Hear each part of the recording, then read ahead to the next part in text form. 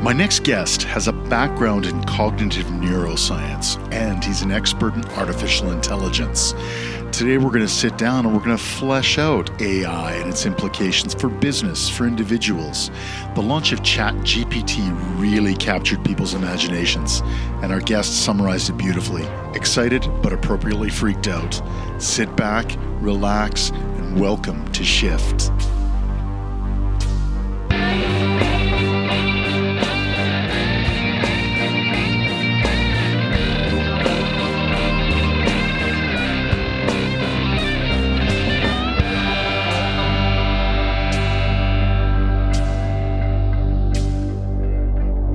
I have Ian Hargreaves, a data fellow with the ATB Bank. Ian, you had done an interview with Collision's YYC podcast with Tyler Chisholm. I think this was back in April 2023. Things have changed since then, somewhat. Well, look, John, I've been looking forward to this conversation, honestly. Thank you so much for having me. Yes, things have changed. I would say, in the last... I joined ATB as a data scientist about 8 years ago. I've been in the artificial intelligence space for some time. I've never seen things move this quickly, not in terms of the advancement of the technology itself, the commercialization of it, and the public awareness of artificial intelligence and what it means for our lives, as well as all of the conversations around legislation and the law and what are we going to do about it to make sure it's serving our best interest. Yeah, we'll dive into that for sure. When we start talking about dates, there's some significant ones that come to mind. You think about 2016 or so, and kind of the beginning of facial recognition and artificial intelligence use of that, and how they were analyzing Flickr data sets, and then 2019 to 2020. That introduction and that, the more thoughtful thinking around ethical AI, and then of course November 2022 with the launch of OpenAI and ChatGPT. But then even if we shorten that a little bit, I think back to your interview with Tyler, and folks, I'm going to put the link into Ian and Tyler's interview because I really think it sets the stage and some great information there. But that was in April, and since then, we've had Geoffrey Hinton, widely regarded as the godfather of AI. He moved on from Google in May, so a month after you had that discussion. We've also had our Inventures conference where we had, Ian B. Craft. This is where I first met you, Ian, and Timnik Gebru. And just for full disclosure, ATB was our title sponsor for Inventures, so it was under that pretext, I suppose, that I met Ian and some of your colleagues. But those initial conversations, Ian, that you and I had were fascinating. And the conversations I was having at others at Inventures were fascinating. Even in that 3-month period, things have changed. So now when you look at this, the fast moving implications of what's going on with such a profound technology,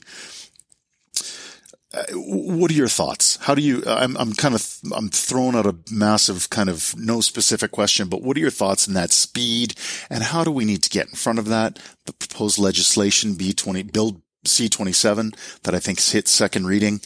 What do you think? Yeah, look, I think like everyone, I am excited and afraid at the same time. I think that's sort of the same feeling in your gut, and it's just sort of how your brain is interpreting it that day.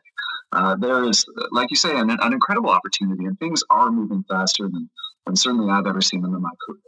A lot of that is due, for better or worse, to OpenAI, who released ChatGPT to the world, and I think that was a real tipping point in the public awareness of artificial intelligence and what it is and what it can do.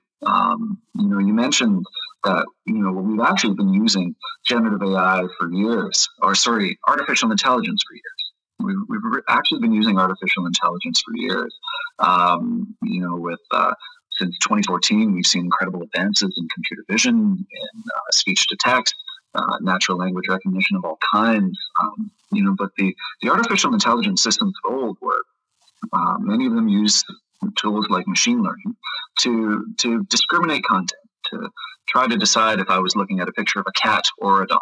Right? We would train these networks all kinds of images, and then they were labeled either cat or dog.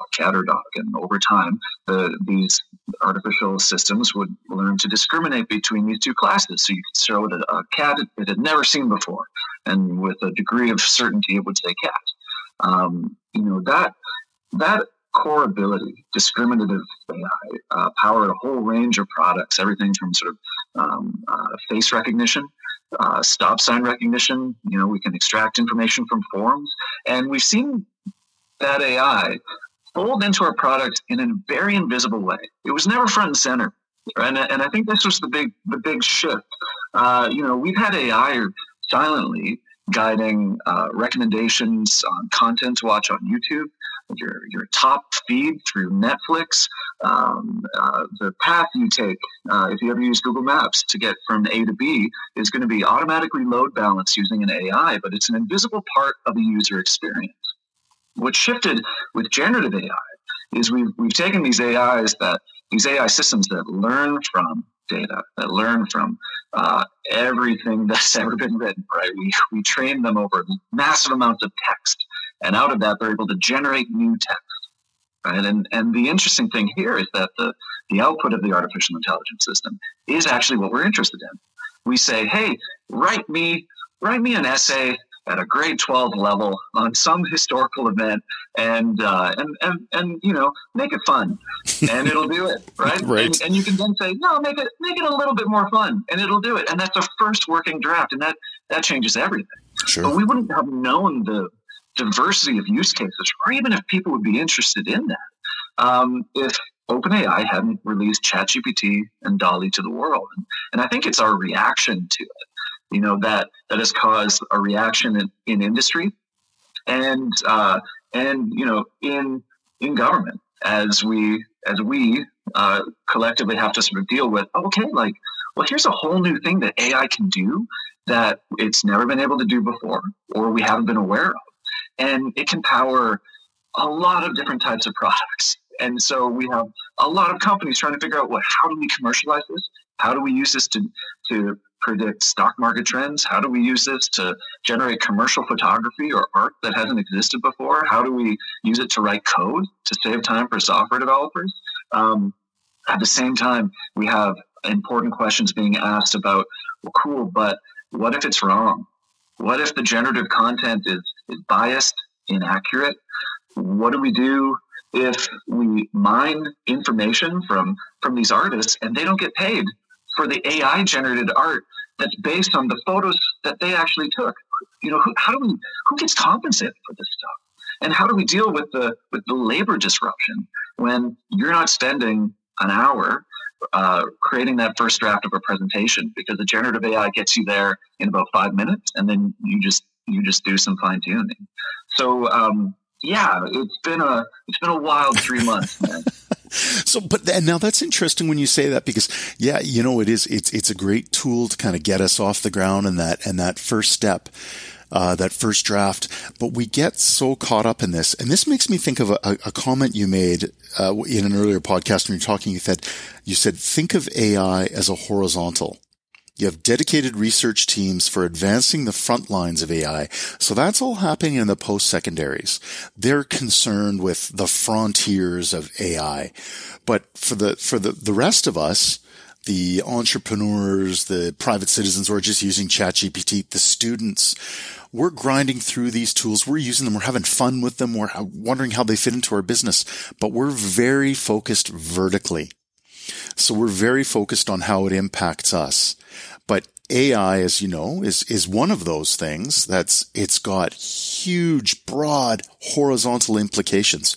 How do we think about that? And what, in your estimation, what is the thought that regular people need to give to these tools as they're using them? Because we used the internet when it first came out, 30 plus years ago. And we just got caught up in, this is text on a web page that I can share with someone in Toronto. Wow, that's cool. And now there's movies and videos and all the deep fakes, using AI.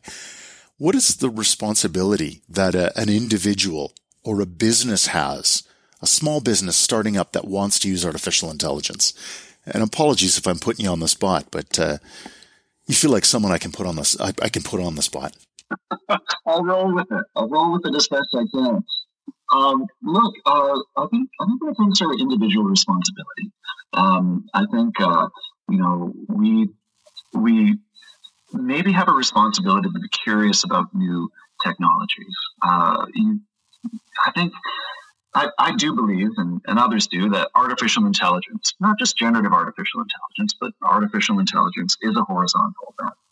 Like you say, it is a technology that will continue to advance, and out of that will come many, many vertical intersections where it hits your life somehow. And maybe it's a productivity enhancing tool like, hey, you just had a meeting, I listened to everything you said, and I summarized the action items for you. Or we can save you time creating a first draft of a document.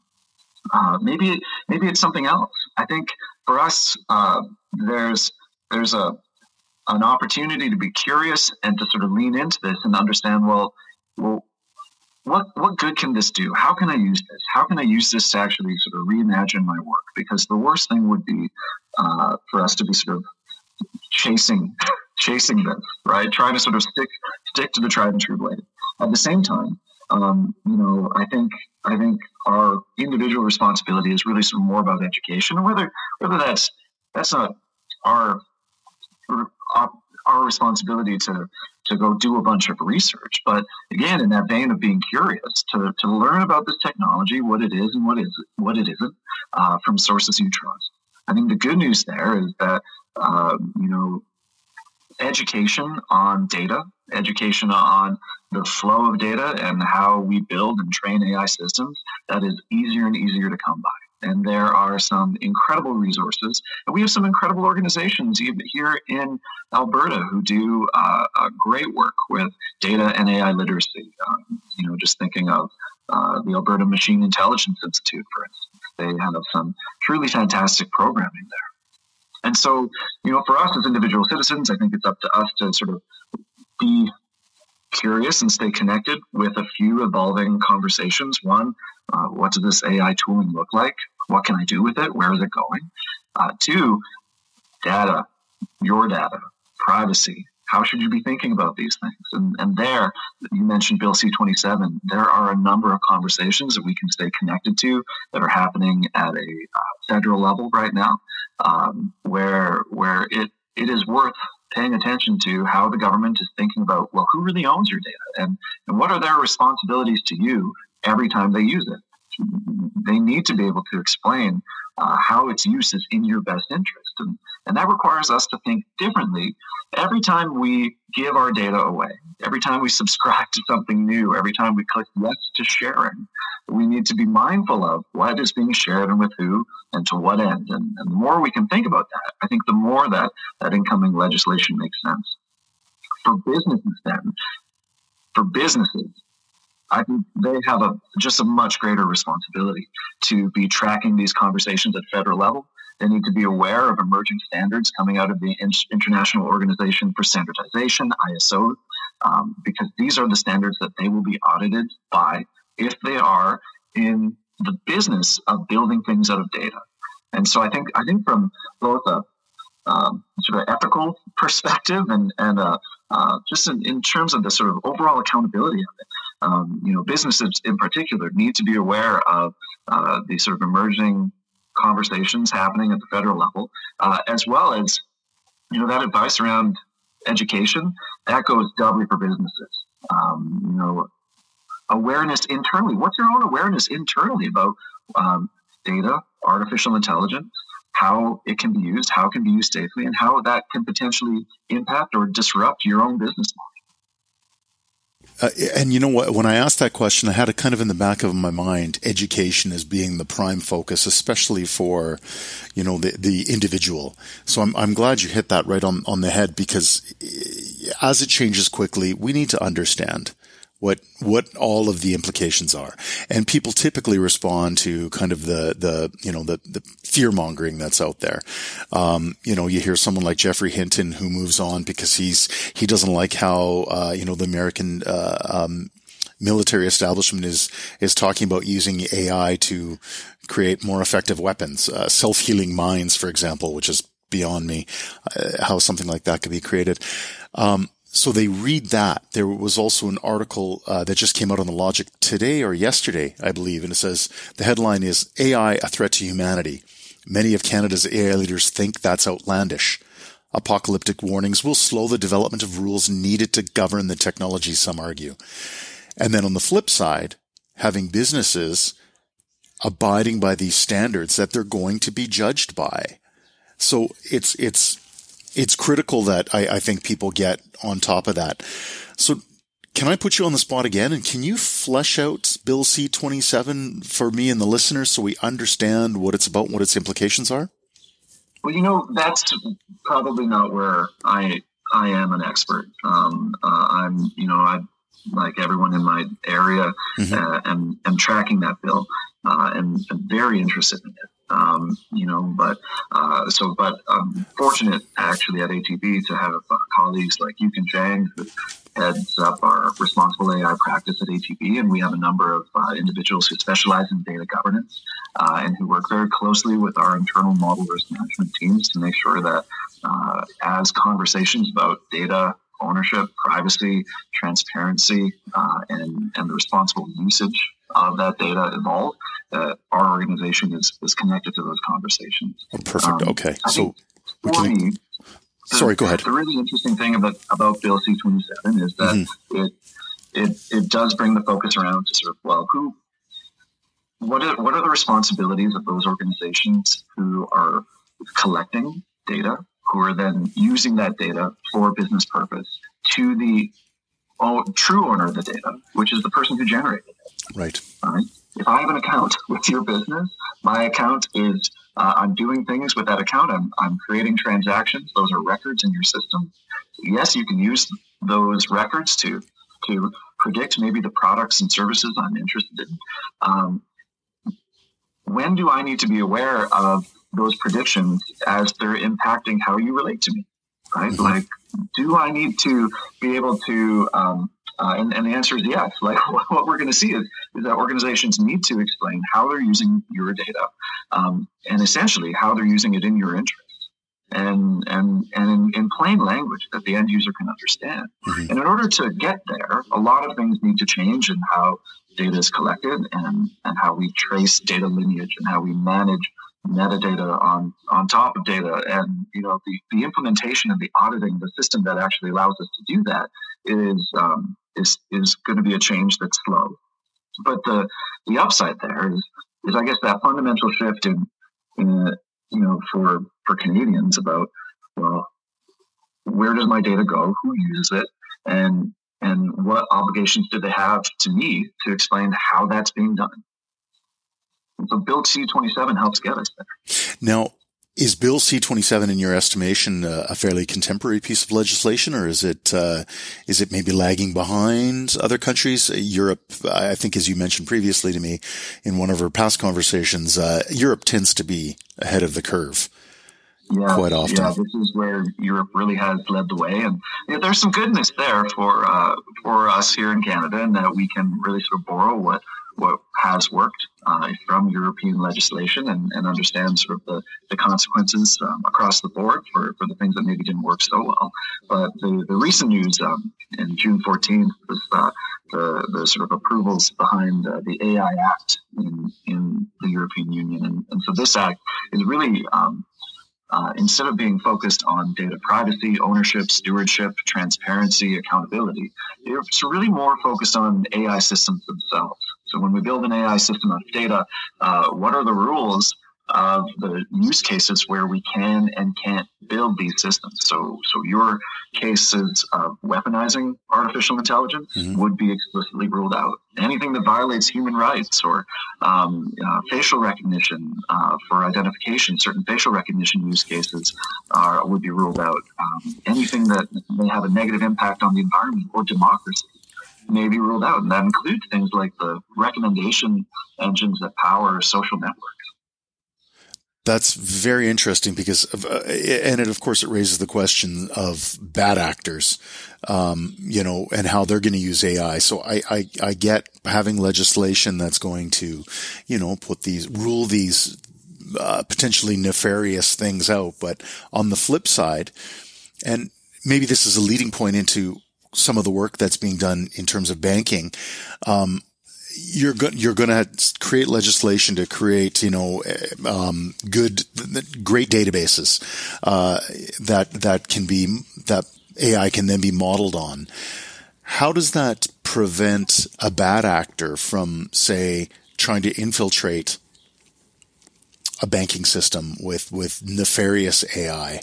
And we could be getting kind of sci-fi here, or I'm not sure, but this is such early days, Ian, you guys are doing great work with ATB with it, but how does that stop someone who's wants to do great work for, the dark side, so to speak? Right. Yeah. Look, that's an incredible question. And so I think here's how I'd actually approach answering that one. And I think the answer is one of the biggest changes in artificial intelligence is who is at the table. If I look back over the last 10 years, whenever we would talk about artificial intelligence, those early years, it was academics, it was data scientists, it was technologists. And these were the folks who were at the table. I'm just trying to sort of work to understand, well, how can we use AI to do good? How can we use AI to spot things like fraud? And these are long-standing applications. We do use artificial intelligence systems to spot fraudulent transactions or try to sort of identify anything that seems out of the ordinary in any of our information technology systems. But nowadays, I think more and more AI is, there are more roles at the table. Right. So when we used to hire for a data scientist, we would need someone who could code, who could think through products, tell a great story, sell. We needed a scientist / marketer / evangelist kind of all rolled up into one. And so we were trying to sort of hire this unicorn position. But nowadays, when we're constructing an AI team, we have data scientists, we have product managers, we have software developers, we have governance specialists, we have the ability to pull in legal experts. We have a diverse number of perspectives around the table in the creation of AI systems. And when we go to put those AI systems into production, we have conversations about ethics. We have conversations about governance, about supporting it through its operational lifecycle. We chat with architects. We chat with information security specialists who audit every element of the system. And so I guess to your question about how do you prevent bad actors? Like it's getting more complicated. Mm-hmm. Yeah, it is, and that's where we need everyone at the table. And I think actually that's the good change is that more and more roles are needed around that table. And as AI continues to expand and evolve and mature, we're going to need a greater diversity of perspectives around the table if we're ever going to build AI systems that folks can trust. And that's really important. That's the absolute most important thing. Yeah, and I think that's key there is that trust. And because we're going to become more dependent on it as the years go by. And, there was a great talk that Timnit Gebru gave at Inventures about that bias in the data that's being cleaned and prepared. And also, which was a huge revelation for me, was data going off into what's akin to like a data sweatshop in a third world country where people are combing through it and determining whether something is, how it's to be tagged and whether it's toxic or not toxic. This is, you don't want to look at this because this is horrifying, but this is okay. This picture of a cat versus perhaps, someone getting tortured. And data is right across the board. So how do you describe to me ATB's kind of process? You've been with the company for 8 years. How did it start for ATB with that? Was it you coming in? Had it already begun? Where is it at? It's a really good question. So I think I was the first person at ATB with the title data scientist. However, ATB and financial institutions in general have been using data for a long time in order to help make really important decisions, like how much credit should we give someone? How do we spot fraud? And these are domains where using statistics, applied statistics, advanced statistics, and eventually artificial intelligence, where you can do a lot of good. When I joined the organization, though, it was in a small team founded by Dylan Roth, and our intent was to see where we could identify new opportunities for artificial intelligence. And so we were essentially like a small team of mercenary scientists, and we would go out into the business, and I would hang out with people, and I would buy them cups of coffee and say, well, tell me about your business. How do you make money? How does a call center work? And I would work to sort of understand the flow of information through that call center. And I would work then to understand, well, if I build a model that connects your service calls with team members who are amazing at service calls, how does that do good for us? Does that help our clients? And that was the model. So it was very scrappy. It was very early days, and the awareness of data science, of artificial intelligence in industry as something that could do a lot of good, generate revenue, save time, head off complaints. That it was really sort of early days. Over time, though, we built that awareness, and what we had to do was completely reimagine our practice. So whereas we started with data scientists or going out building models to try to do good, what we ended up with and where we are today in a team led by Janka Coppens, my leader, is basically full stack software development and delivery. So what we're building now are AI systems that can automate the pushing of paper, right? When you buy a home, the amount of paperwork involved from government companies, government agencies, third-party insurance companies, right, is bewildering. It comes from all over. You can drown in a sea of paper.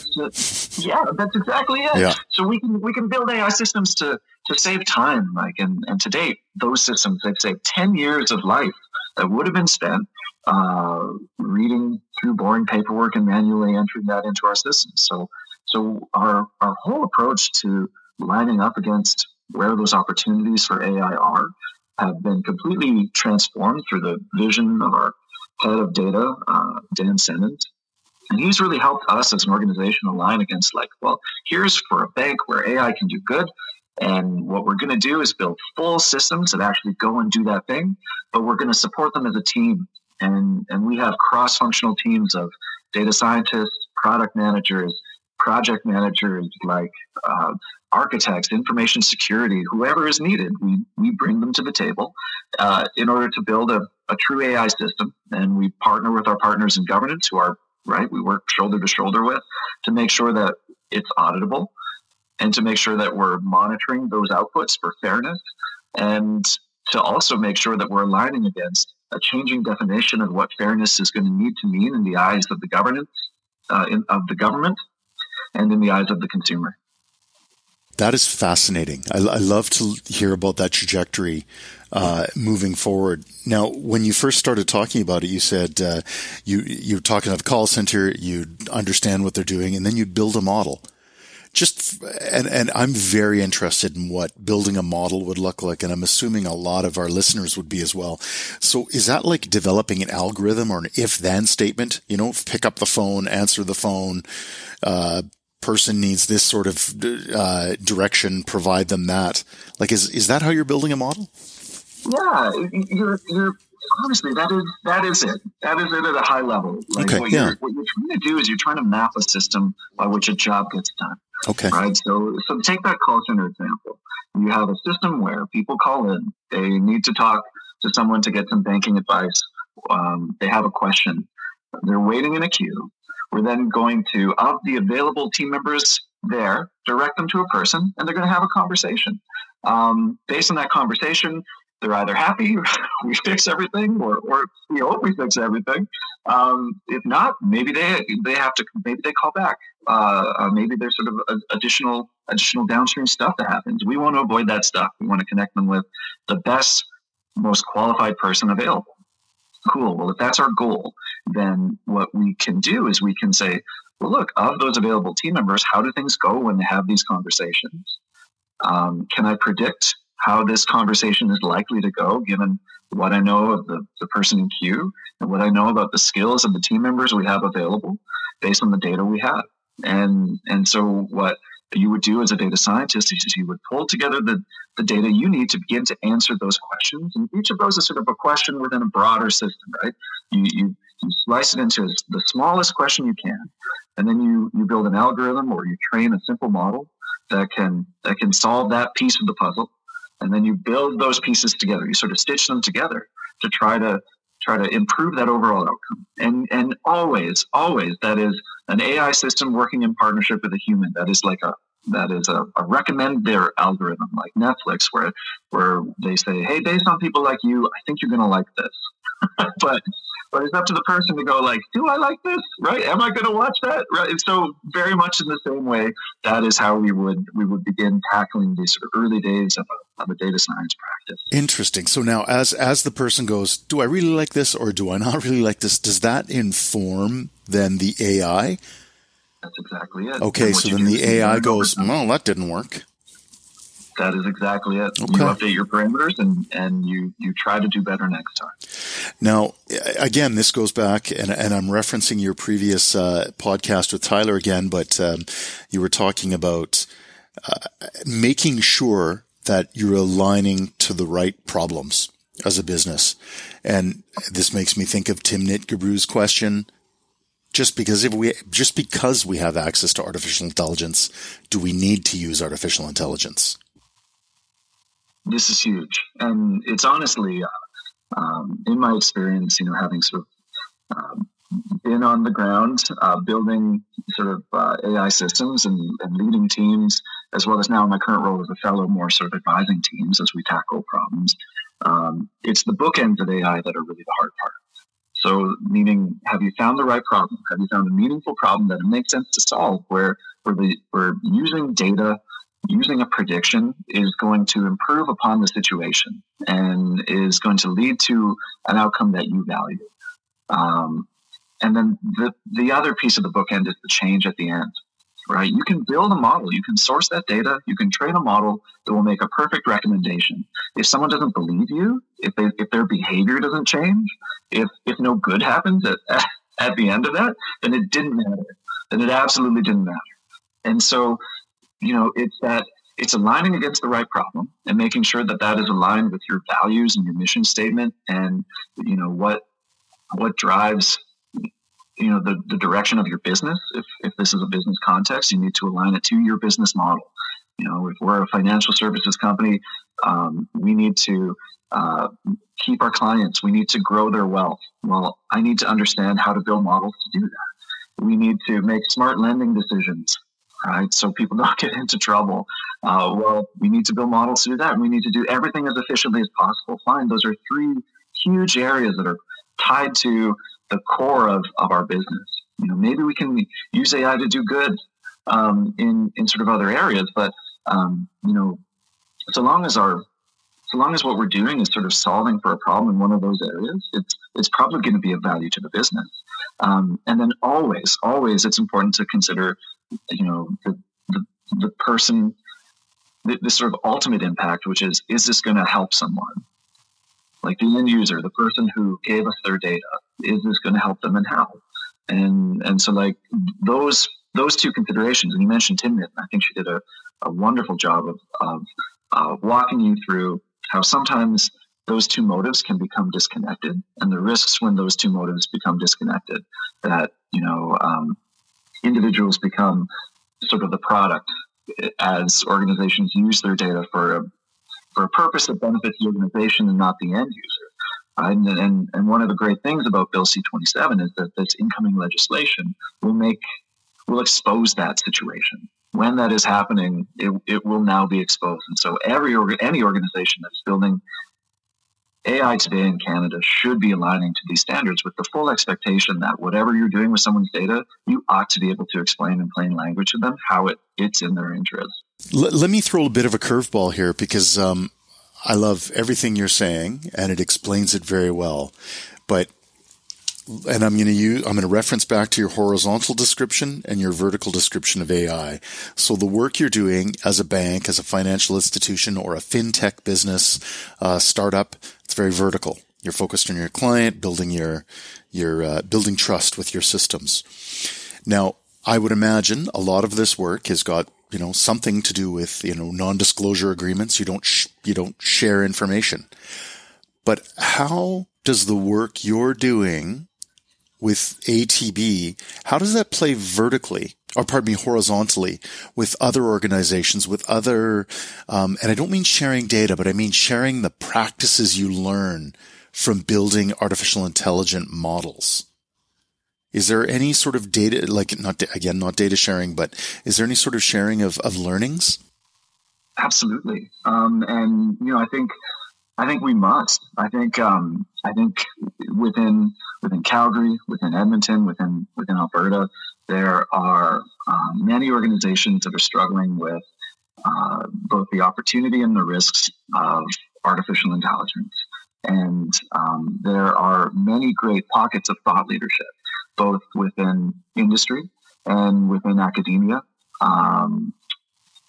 that we need to connect.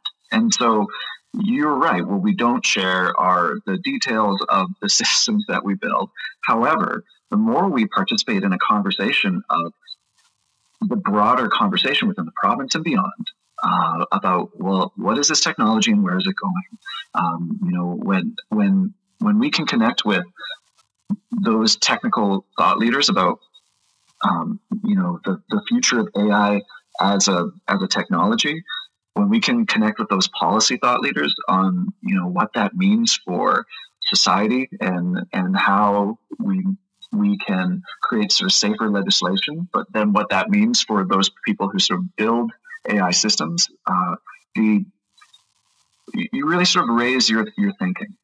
And so I think we're able to have those conversations about, hey, look, this is what works and what doesn't work when you're, a small company and you're trying to build a data science team. And here's where we found success in building trust and why it was so important to have, governance and security at the table with the data scientists who are building the systems, because we need those views at the table. I think that's just betters everyone. And so it's been very impactful for ATB to be at the table with other organizations in the province and beyond, to sort of learn from them, because it is moving so quickly as a domain that you really can't afford to not seek out those conversations and download those learnings. Yeah, right. You can't afford to go it alone.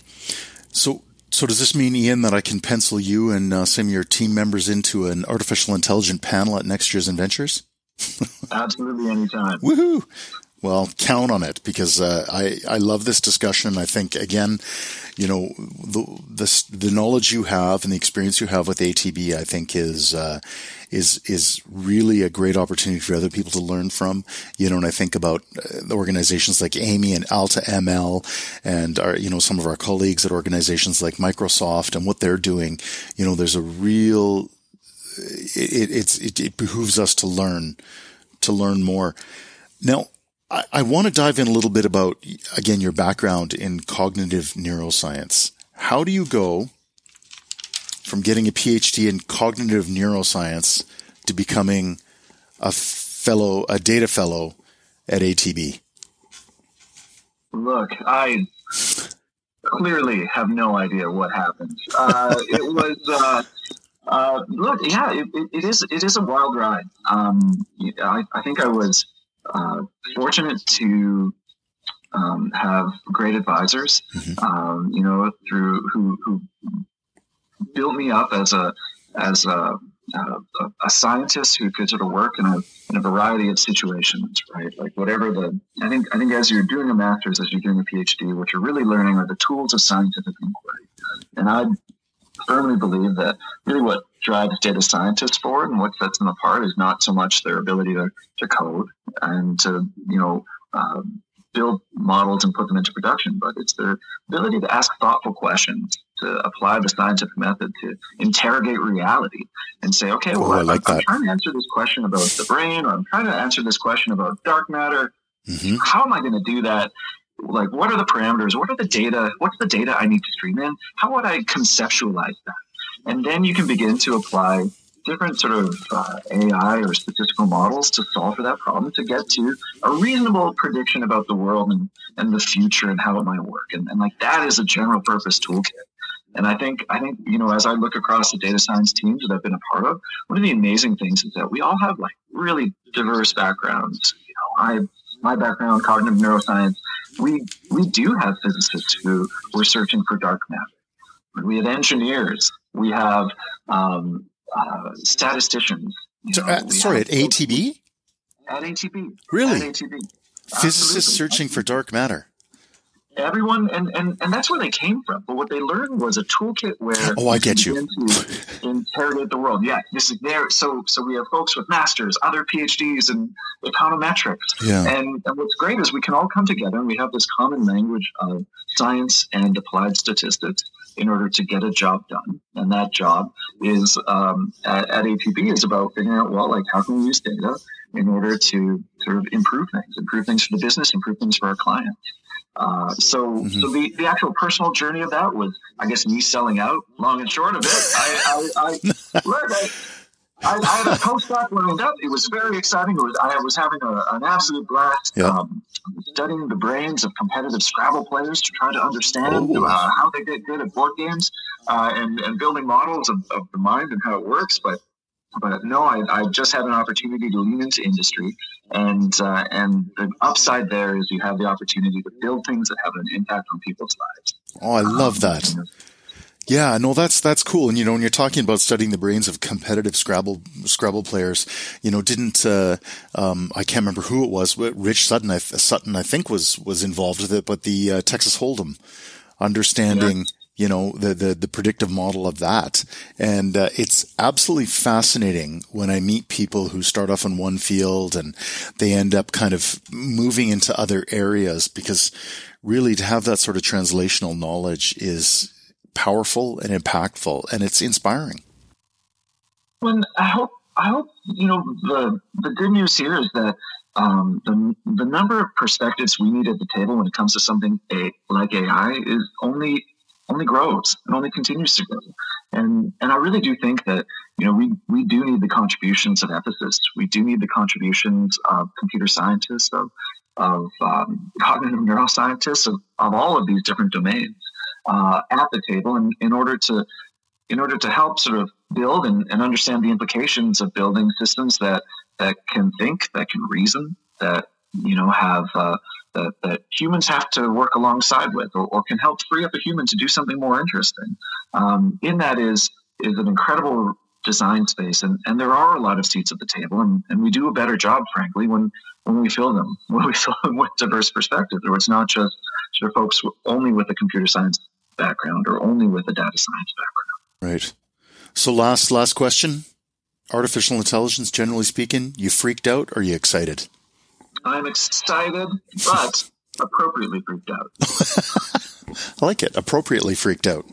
Appropriately freaked out. Okay, it's probably important to be appropriately freaked out about most things. That's that little bit of healthy dose of scientific skepticism. Keeps you safe. Perhaps, yes. The Carl Sagan kit for determining baloney. It's very important. Yes, it'll become more important, honestly, in the next few months, I'm sure.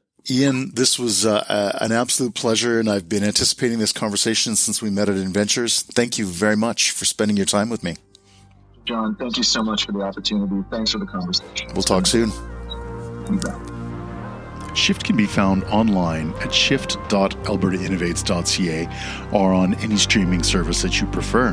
Thanks a lot for joining us today. On behalf of everyone here at Shift, I'm John Hagan.